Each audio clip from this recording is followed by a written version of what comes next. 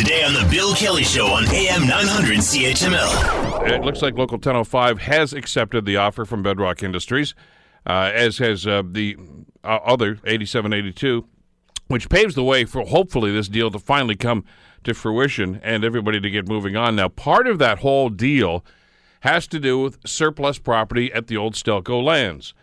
And that begs the question, of course, what should be done with the former Stelco land? Now, some of this is still going to be used for steelmaking. We get that, but there's an awful lot of land. Anybody who's traveled along Burlington Street over the last number of years knows there's an awful lot of land there that has been sitting vacant for the longest time now. And what's going to be done with it? Who's going to benefit from it? There's an awful lot of questions to be asked at this stage. Well, the city of Hamilton has taken its first steps towards turning that land into potentially offices, maybe movie studios and green space.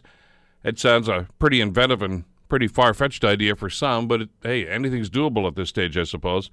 So what is the city planning, and what is going to happen, and how are they going to get control of this? Let's bring Chad Collins into the conversation. He is the city councilor, of course, for Ward 5 in the east end of the city, and of course has been a standard bearer for waterfront development for the city for the longest time right now. Chad, thanks for the time. It's good to have you with us today. Thanks for having me on, Bill. Is there a light at the end of the tunnel? Do you see that we're finally going to get some answers and maybe move towards actually doing something with these lands now?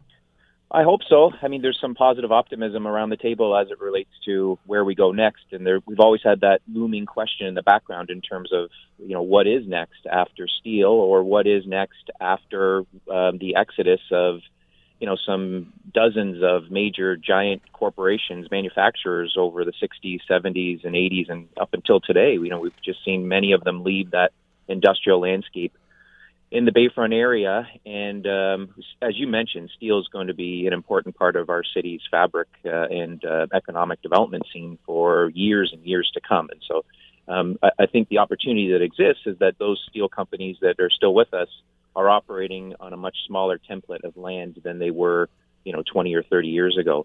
And so there are surplus properties, and we can look at it in two ways. We can look at it as, something that creates all kinds of challenges for us, or we can look at it from an opportunity perspective. And there are all kinds of opportunities. I mean, many of the attributes that encouraged investors over 100 years ago to locate and invest in that area still exists today. It's, on the busiest port on the Great Lakes. We are stone's throw from the U.S. border. We have a highly trained and skilled workforce here in Hamilton, and we now have vacant land. And certainly it's not without its hurdles. We have infrastructure issues down there. Much of the infrastructure underground is deficient and is not up to today's standards.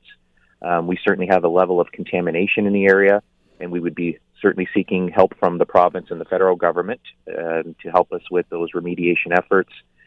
And we have planning policies that are outdated. And we are currently going through a Bayfront strategy. In fact, we have a public meeting next Monday night at the Eva Rothwell Center where we're soliciting public input and asking the public and other stakeholders as to what they would like to see in the Bayfront area and what new standards should be created.